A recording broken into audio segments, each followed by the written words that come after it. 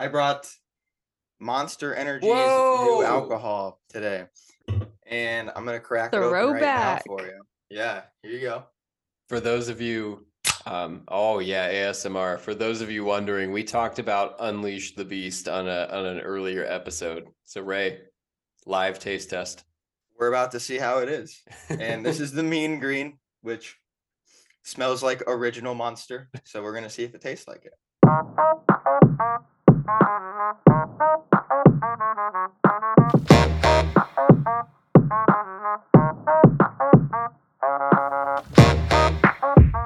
Welcome back, everybody, to the Social Drinkers Podcast, where every Thirsty Thursday we talk about the art, the science, and the industry of alcohol. What is up, everybody?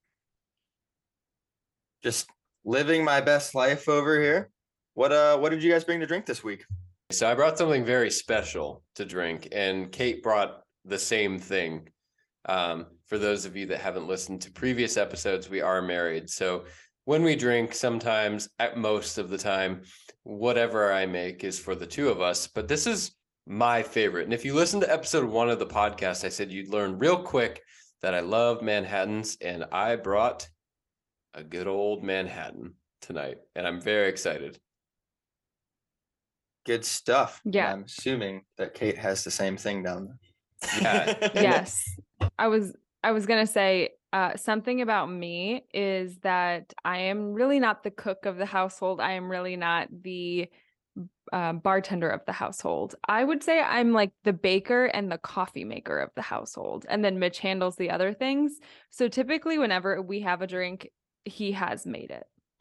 I think you sell Gotcha. yourself a little short on the cooking part. I will say you're definitely not the mixologist. Not that you can't do it, but you don't do that very often. But you cook a lot, and when you cook, it's really good. But why don't you tell people about the Manhattan? If you want, I can tell people a little bit about the Manhattan. I'll tell the recipe I use. Let's give people a little bit of insight if they're wondering what a Manhattan consists of. Yeah, so a Manhattan is bourbon based. It's bourbon, vermouth, and Angostura bitters. It is sweet vermouth, not dry vermouth. There's 2 different vermouths. Dry is something that you would use in a drink like a martini, and sweet is something you would use, say, in Manhattan, or it's really common in Negronis, which have been super popular lately. Yes. So you can use I think the key to it's. Let me back up for a second.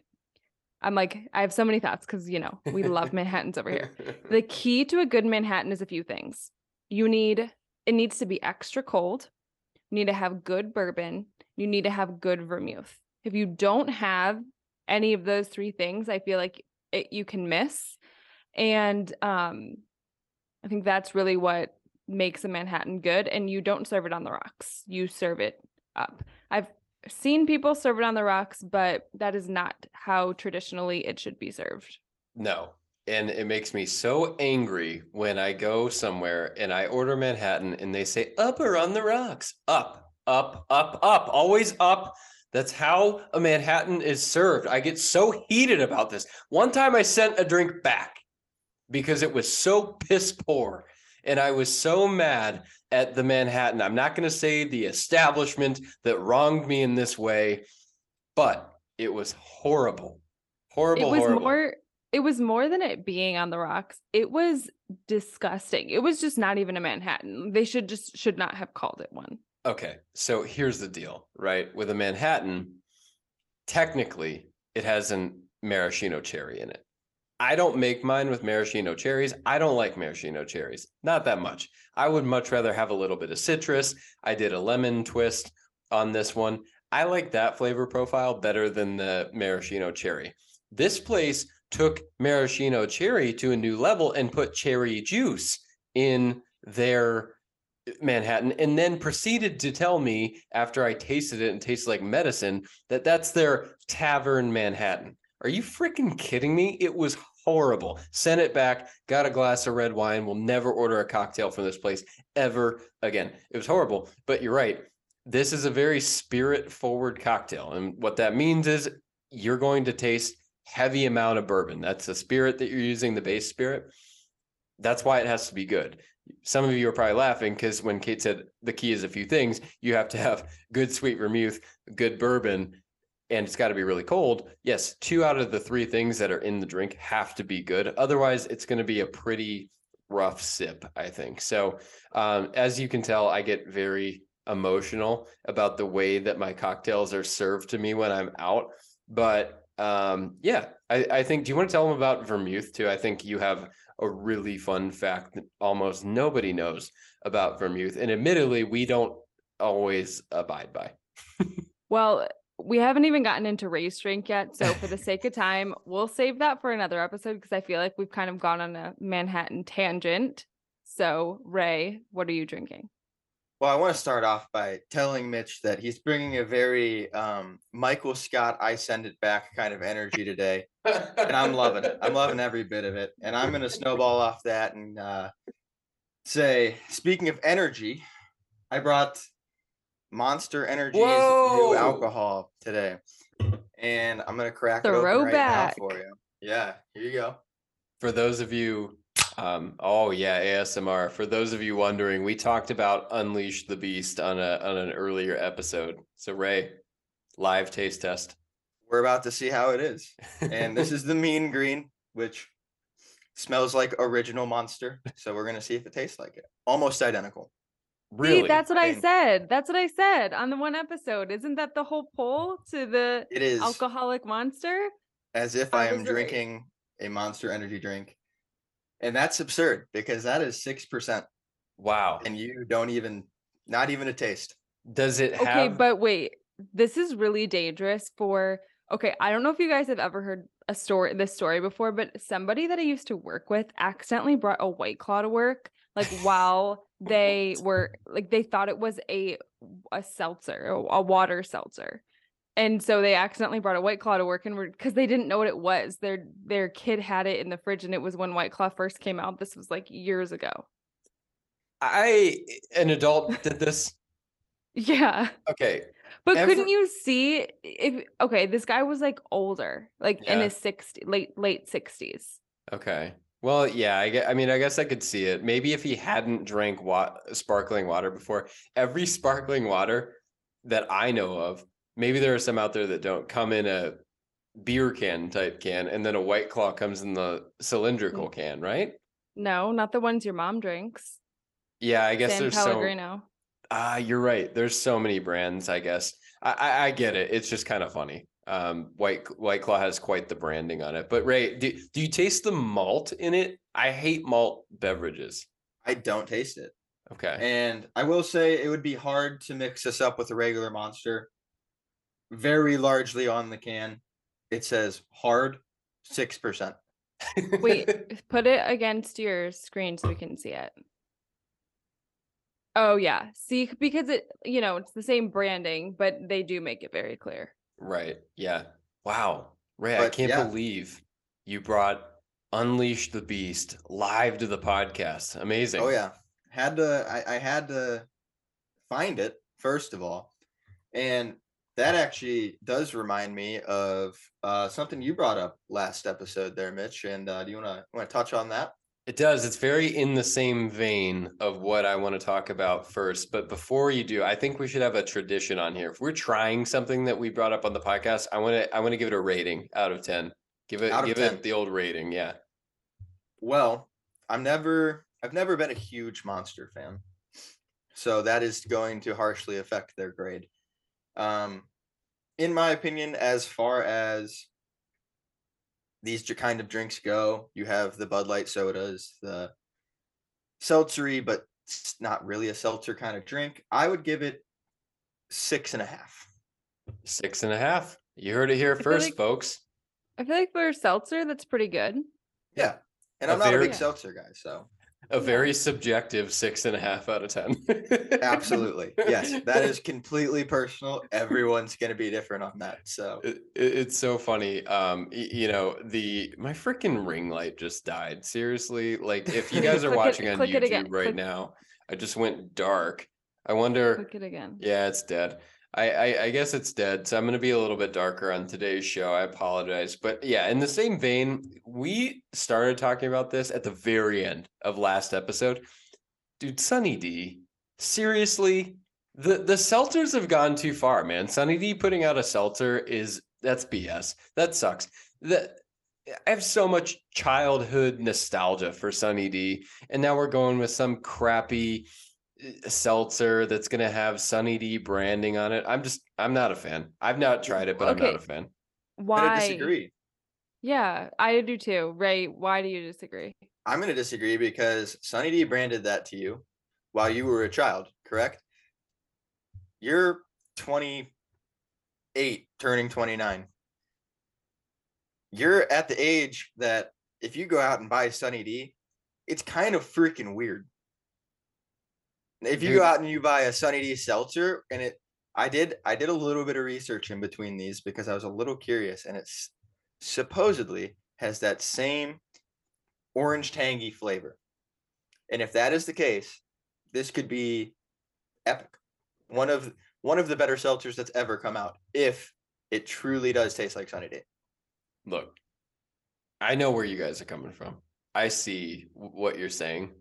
All I'm saying is some things are just better left in the past. When I'm thinking about myself on a Saturday morning, 9 years old, almost 20 years ago, according to you, sitting on my couch watching Rocket Power, and that commercial comes on, and the kids are out on the beach playing frisbee, and the golden retriever stock Ryan Holmes type of dog in America runs down the sidewalk with the kids, and the mom, there's the camera in the fridge and it opens and the mom puts the gallon of Sunny D in the fridge, and then all the kids run in, and Johnny passes the frisbee to his mom and she barely catches it and says, "Oh my gosh, I didn't think you'd throw it at me." And they all go in the fridge and they grab their Sunny D. That's what Sunny D is about to me. And I read up on this. The CEO was talking about people being so passionate about this iconic brand, and they are.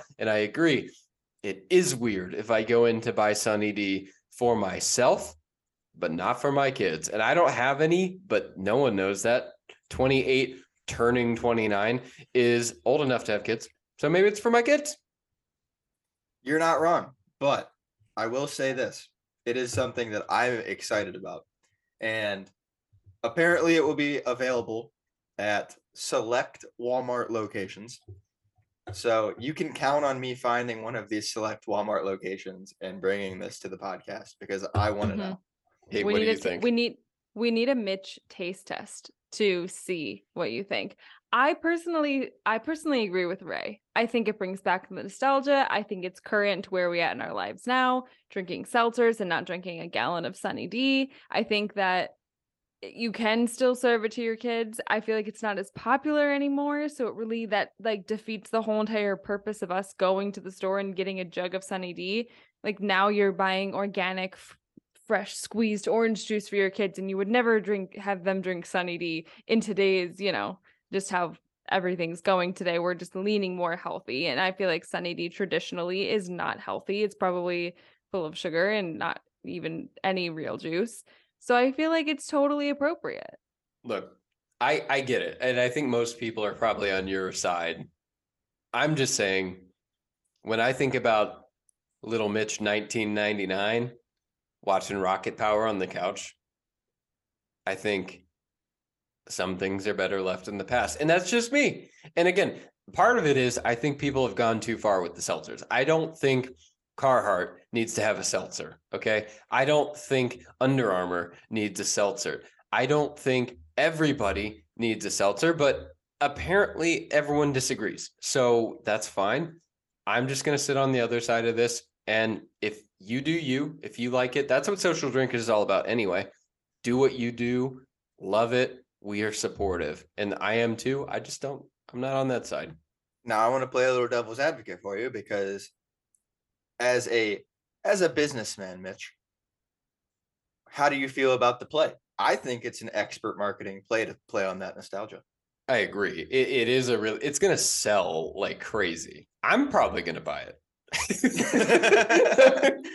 I'm sitting here trashing it. I'm probably gonna buy it, but I'm just saying, I'm just over the new seltzers.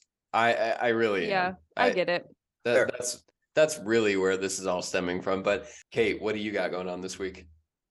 So I mentioned this lightly in another episode, and I want to talk to you guys about Harry Cradock. First, do you know who Harry Cradock is? Either of you? I do. I don't. Mitch, what do you know about him? Harry Cradock, I believe, is from London. And I don't know if he was the founder of the Savoy. The Savoy is one of the most legendary cocktail bars in the world. It's very exclusive, very swanky. But Harry Cradock wrote the Savoy cocktail book. I can't remember the year that it was published. Early 1900s, I want to say. But that's the extent of what I know, is that Harry Cradock wrote the Savoy cocktail book, or published the Savoy cocktail book. Yes. Yeah, you're right. So he was born in London. I think you said London, England. Mm-hmm. Yeah. So he was born in England in 1875. And if you're in the cocktail space, like, I feel like this is just something you have to know. So we're gonna give you a little bit of rundown of him. So he's one of the most famous bartenders in history. As Mitch said, he published the Savoy cocktail book, which is still to this day one of the most popular cocktail books in the entire world, along with the one that Ray said yesterday, which is the Ultimate Bartender's Guide, I believe. Mm-hmm. And so his story is that when he was 22, he went over to America because he wanted to work at bars in America. So he went over to America, started working for a string of bars. He was a bartender to a bunch of different places. He didn't do anything crazy in his career during that time. So it's not really mentioned, but he was there for years, 20 plus years. And then in 1916, when he was 41 years old, he became a US citizen. And in 1918, the war breaks out and he gets drafted. And so a couple years later, Prohibition hits in 1920. And so this string of 4 years is just not good for the United States. So literally, they say the day that Prohibition hits, he leaves and moves back to London, where he starts working at a cocktail bar called the Savoy. Well, the Savoy, he's working at the Savoy, and they decide that they want to Americanize it, and they want it to be like an American bar, and they want to hire an American bartender. Well, they're about to let everyone go, and he's like, he starts speaking in his American accent. He's like, I'm actually American. And, because he lived there for 20 plus years, and they're like, okay, yeah, you're hired. So he ends up working at the Savoy for years, becomes a famous bartender there, and publishes the Savoy cocktail book. Very interesting. The history is interesting. If you guys don't have the Savoy cocktail book, we're going to put the link in the show notes.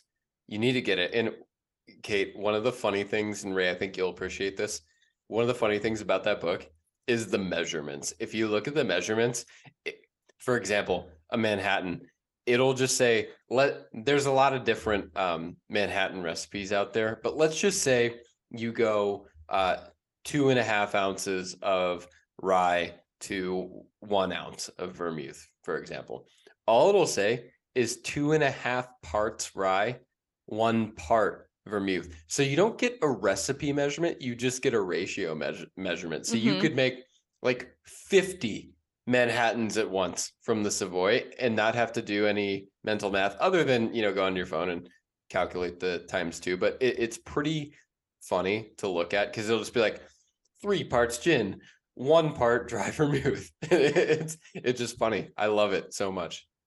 Designed for bartenders. Yeah, exactly. Make more than one. Yep. Yeah. Exactly well, it's right. funny because they also do a lump of sugar. That could literally be a huge lump of sugar on a huge spoon, or a tiny little spoon with just a little bit of sugar. Yeah. So it's funny. But one other thing too that I found interesting when I was doing a little bit of research about him is that, and we always talk about this, how it's what's recorded, and it's just kind of funny. He is said to be the last bartender to shake a cocktail legally before Prohibition started. Interesting. So it's like, how in the entire United States do you measure that? I have no idea, but that's the rumor. Interesting. I like the rumor. We'll go with it. Harry Cradock was the last legal shake of a cocktail before Prohibition in the United States. Another thing that you heard here first on the Social Drinkers podcast. There's so much misinformation on this podcast. It's amazing. I love it. Yeah, so it kind of seems like an unmeasurable fact, but Yeah. whatever. Yeah, So we'll roll with it. speaking of bartenders and bars, new in Washington D.C. is a bar called the Binge Bar. Ooh. And believe it or not, this is an alcohol-free bar. So they serve exclusively zero-proof drinks. It was established by a woman who was on a flight to the Dominican Republic and was flipping through a magazine and learned about the Sands Bar, which is a cocktail spot in Austin, Texas. Yep. And they also serve exclusively zero-proof drinks. And this woman had been sober for 2 years following a DUI. And she thought, what better way to get back into the bar life than to open one of these herself? And she ended up getting space in DC, and it just worked out good for her. And she's opening that up. And I think that's very cool because I know a couple people who unfortunately have DUIs and cannot drink and miss the bar life. And I think that it's great to be able to get them out and have fun again without getting into any legal issues or moral issues. Yeah, this is becoming more and more popular, and I would agree with you, Ray. I am here for it. I think if you've listened to the first episode, you know what type of drinker I am. And I feel like this kind of environment where you don't have alcohol added to it is something that I would really enjoy, because we talk about, the art, the science, and the industry of alcohol. And it doesn't just have to be alcohol, but it's beverages. And it allows people who either don't like to drink, don't want to drink, can't drink, to go out and enjoy themselves. And also it gives people who just don't want to drink as much something else to do. Sometimes you're sitting here and you're like, I want to go do something, but I don't feel like drinking tonight. And I feel like a bar like this is perfect for that. And yeah, I think that's so cool. When we were in New York, I actually saw a wine shop that only served non-alcoholic wine, which I thought was really interesting. I agree. I'm here for it too. And I think one of the things that might surprise people, I'm going to do a few shameless plugs. So first plug is go back and listen to episode 0 of the Social Drinkers podcast. One of the things we're huge on is community. That's what we're most passionate about. We're not most passionate about alcohol, the art, science, and industry of it. We're passionate about building a community of people who love to dive into mixology or dive into the science of how spirits or beer are made, or nerd out on wine regions, or develop communities and friendships and relationships at places like a bar or whatever. And this leads into the second shameless plug is the NA non-alcoholic industry is exploding. I'm not going to dive into the numbers.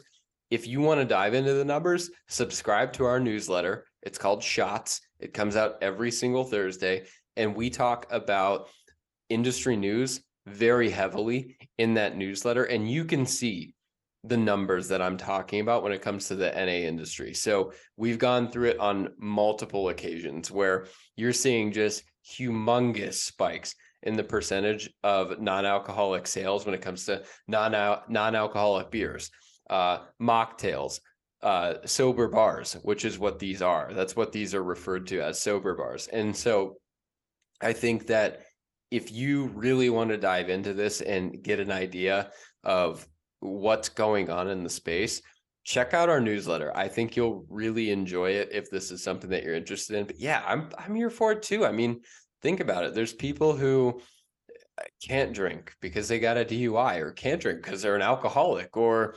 don't want to drink because frankly, it's not the best thing for you.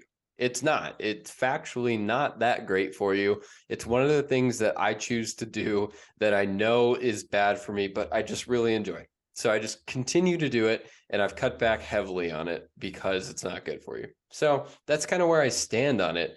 But I'm here for whatever view that you have, and I just want to make sure that everybody listening knows that we want to develop a community. So if you don't drink, that doesn't mean that you won't fit in here at Social Drinkers. I just want to say that. I don't know if you guys have anything to add, but I felt that's important to say there. No, I would definitely agree. I would say that drinking has nothing to do with being a social drinker. To an extent, drinking alcohol has nothing to do with being a social drinker. There we go. Is what I would like to say. We're a very supportive group, and we want everybody that wants to be here to be here. Because we all have to drink water, right? Well, I mean, I personally think that if you own a restaurant or a bar and you are not having mocktails, non-alcoholic beverages on your menu, I think that you are 100% missing the mark. There are so many times when I go out to a restaurant and I do not want to drink. You're driving, you don't feel like drinking. I've exceeded my 2-drink limit for the week. Like whatever it is, and you want something to drink and not just want to order a tonic and lime, then you want a fun cocktail. And there's actually a bar here. I'm gonna give them a little shout out here in Cleveland. It's called Cloak and Dagger. Mhm. It is the coolest bar ever in the Cleveland area, at least. And it's this cool, like, dark bar that always is changing up their cocktail menu. And they offer a variety of mocktails. And I went with my friends, and one of my friends was drinking, and she literally got the same drink as me, but just a mocktail. And so I think that if you're in that space, or you're thinking about getting into that space and you're not offering those options, you need to think again. Well, I think to reference, Ray made a little joke about, as a businessman, what do you think about the move? As a businessman, I think if you're not looking at the data and realizing that this is a massive opportunity, you're frankly an idiot. I mean, like, I'm sorry, but if you're not paying attention to the non-alcoholic market and you're in the food and bev space, dude, get out of the food and bev space and go find something where you don't have to look at data and keep up on trends, because it's exploding. Like I said, go to our newsletter, look at the numbers. It's crazy what's happening. But I also want to second the Cloak and Dagger shout out, because Cloak and Dagger rocks. Bar with a literary theme. You feel so sophisticated when you're in there. It's amazing. So one more thing on this bar before we move on from this topic, and something that I think Kate and Mitch will think is very cool, is that art from local artists is going to be seen throughout this bar. So she is going to have art from murals and such from local artists placed in the bar. There's going to be a big mural of the bar's logo outside of it. She has big plans for local artists. How do you feel about that? She's a social drinker. She's involving the community. That is amazing. I mean, even if they're not drinking artists, if they don't partake in alcohol, that is amazing. I love it so much. Yeah, I love that. I love a local play. I love when you go to a place, like, I want to go to Washington, D.C. just to go to this place because it's incorporating the local scene. I don't want to go somewhere that's just a just like a what's the word I'm trying to say? Chain. Yeah, I don't want to just go to a chain place when I go visit a new city. So I absolutely love that little tidbit. The little tip for everybody listening: if you travel a lot, you need to make a rule. We have this rule in our family: no chains. No chains when you travel to a new city. Go explore the local scene. Yeah. Unless you're in the middle of a trip. Sure. That is the exception. Totally different. Also, like, If you're in an airport, totally different. There are some, or if you're in a city you don't necessarily want to be in, you know what I mean? Like there are situations. Yeah, there are situations where the chain works. So we're coming up on time. Do you guys know about, in the history vein, I feel like this has been a little bit of news, a little bit of history in this podcast episode. Do you guys know about chartreuse? Do you know what chartreuse is? It's a color. It is a color. I've definitely heard of it. I feel like I've seen it in cocktails on cocktail menus, but I don't know too much about it or what it is. Yeah. So chartreuse is really interesting because it's an herbal liqueur, but only monks in the French Alps know the recipe. It's literally a commonly sold, we can go buy it, liqueur, but only a select few people in the world know the recipe to it. Does Jay Shetty know the recipe because he was a monk? Was he a monk in the French Alps? I don't know if he's a monk in the French Alps. I don't think he was a monk in the French Alps. I'm not going to say yes or no because I'm not positive, but I don't think he was. But I'm going to go to my notes really quick because this is crazy. Okay. The fact that we can go buy it. It's expensive. It's $50 to $80 a bottle, depending on where you're at. It's pretty expensive. And that was my question, was the price point. Yeah. I mean, you got to think with only a select few people knowing the true recipe, it's going to be probably pretty pricey, but that's not that bad. I feel like they could charge a lot more if people really liked it. The problem is it's a liqueur, right?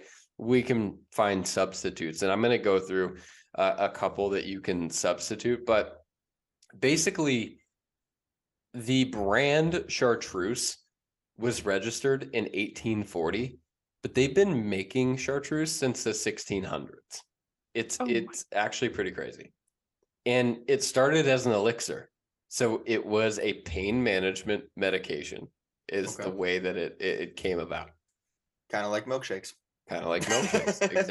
Exactly. And so they started making this, and it's made from around, and this is by estimations, because nobody knows the true recipe, 130 different herbs and plants. That's kind of what this comes from, according to people. So chartreuse comes in two different versions.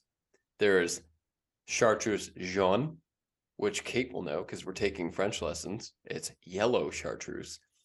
And chartreuse verte, green chartreuse. And there's a key difference in both of these. You guys want to take a guess at what the key difference between chartreuse jaune and chartreuse verte is? Maybe the herbs that are used. Okay, good guess. I have no idea. Okay. It's actually the potency of the alcohol. So, interesting. Chartreuse verte, let me get the actual proof pulled up. It's bottled at 110 proof. It's 55% alcohol. Yeah. Oh. Now, for those of you that are newbies to the alcohol space, really quickly, we're not going to spend any time on this, but proof, divide the proof by 2, and that's the percentage of alcohol that the beverage you're drinking is. So 110 proof is 55% alcohol. It's a hefty kick. That kind of badass. Yeah, right. And yellow is a bit lighter. So it's bottled at 86 proof. So a little bit lighter, little bit more mild. It's still not light, but it's more mild than the green. So I just think it's interesting that there's literally people in the French Alps, up in the mountains, monks, making this alcohol, and you can go buy it. It's pretty crazy that those folks are the only people in the world that know the recipe to this liqueur. So something that this made me think of, and I don't know why, but it just popped into my head, is Ace Ventura, the second one, when he's up with the monks, and I can just see it. I could just see him up there making chartreuse. You know? Dude, it would be a great activity. Some of you are probably wondering. Go ahead, Kate. I was going to ask if you knew what cocktails that you would use chartreuse in, or how you would incorporate chartreuse into your drinking. Great question. Great question. So the last word is one that I've had, and it's going to be the most popular cocktail with chartreuse. If you're looking for other ones beyond the last word, do a quick Google search. There's tons that pop up where chartreuse is utilized, but chartreuse is utilized with gin, maraschino liqueur, and lime juice in the last word, and they use green chartreuse. It's a strong cocktail. The last word, it might be the last word of your night, depending on where you have it within your drinking regimen, because that thing packs a punch. I've had it at a couple of bars. I'm a gin fan, and the last word is, it's a great cocktail. Yeah, I don't know. Have you guys ever had chartreuse? Ray, you thought it was a color, so It is a color. I know. Okay, have you had a last word, or? Have I? Where did you have one? I had one. I think I may have had it at Cloak and Dagger. That might have been where I had the last word. I've had I it don't at know. a cocktail bar. Do you know the flavor profile of chartreuse? Chartreuse is very herbal, so it's earthy. It's got that kind of like. So it'd be paired with like a gin or a vodka or a tequila or a silver tequila, maybe. Yeah. I probably have. Yeah, I don't know for sure. I'm definitely going to have to try it. It is kind of pricey for a liqueur, I will say. Yeah. I'd have to look at the shelf life, because I feel like chartreuse isn't something that you would drink all the time. And I feel like that's probably something to look into when you're looking to buy a new liqueur, is their shelf life and how often you're going to drink it, depending on the price. And I feel like $50 for in a liqueur is pretty expensive, because you typically only use like a half of an ounce. Yeah, that's a great point. I didn't think about that. I didn't do that in my research. I don't know what the shelf life on chartreuse is. So that's a good point Kate brings up. If you're looking at liqueurs, take a look at the shelf life, because it does differ based on what you're looking at. Well, another thing to think about too is it's going to be expensive. You're paying for that exclusivity. Totally. Of Exactly. Yeah. And if you a don't, couple people can make this. right. And if you don't want to pay for the exclusivity, I did look up a couple of substitutions. I'm going to butcher the pronunciation, I think, on this first one. It's called Dolin Genepe. I think that's how you say it. That is a substitution that's frequently used. And then white sambuca, which I've seen on shelves all over the place, is another one that can kind of mimic that earthy herbal flavor that chartreuse will give. I will say, I have not had Dolin Genepe or white sambuca, but I have had chartreuse. And based on everything that I've read from people online, the substitutions don't quite match what chartreuse will bring. And with such a private recipe, you would expect that. Yeah. Yeah. I think that's it for this week. Think so. Yeah. Kate, you want to take us out of here? Yeah. Thank you all for listening. And make sure, if you're not already, to subscribe. We post weekly podcasts, so you won't want to miss next week's episode. So make sure to subscribe so that it just downloads right into your queue on Apple Podcasts, Spotify, wherever you listen to podcasts. And make sure to subscribe on YouTube as well if you prefer that avenue. And you can follow us on @WeAreSocialDrinkers on any of the platforms that you prefer. And again, thank you guys so much for listening. That's Cheers, right, everybody. people. We're on all the platforms. Just like everybody else, we're on all the platforms. Cheers. Mitch, I would love to cheers you, but it's gone. Gone? Oh, man. Gone. Well, better go She grab gone. another one. All right. See you guys Peace. next Bye. week.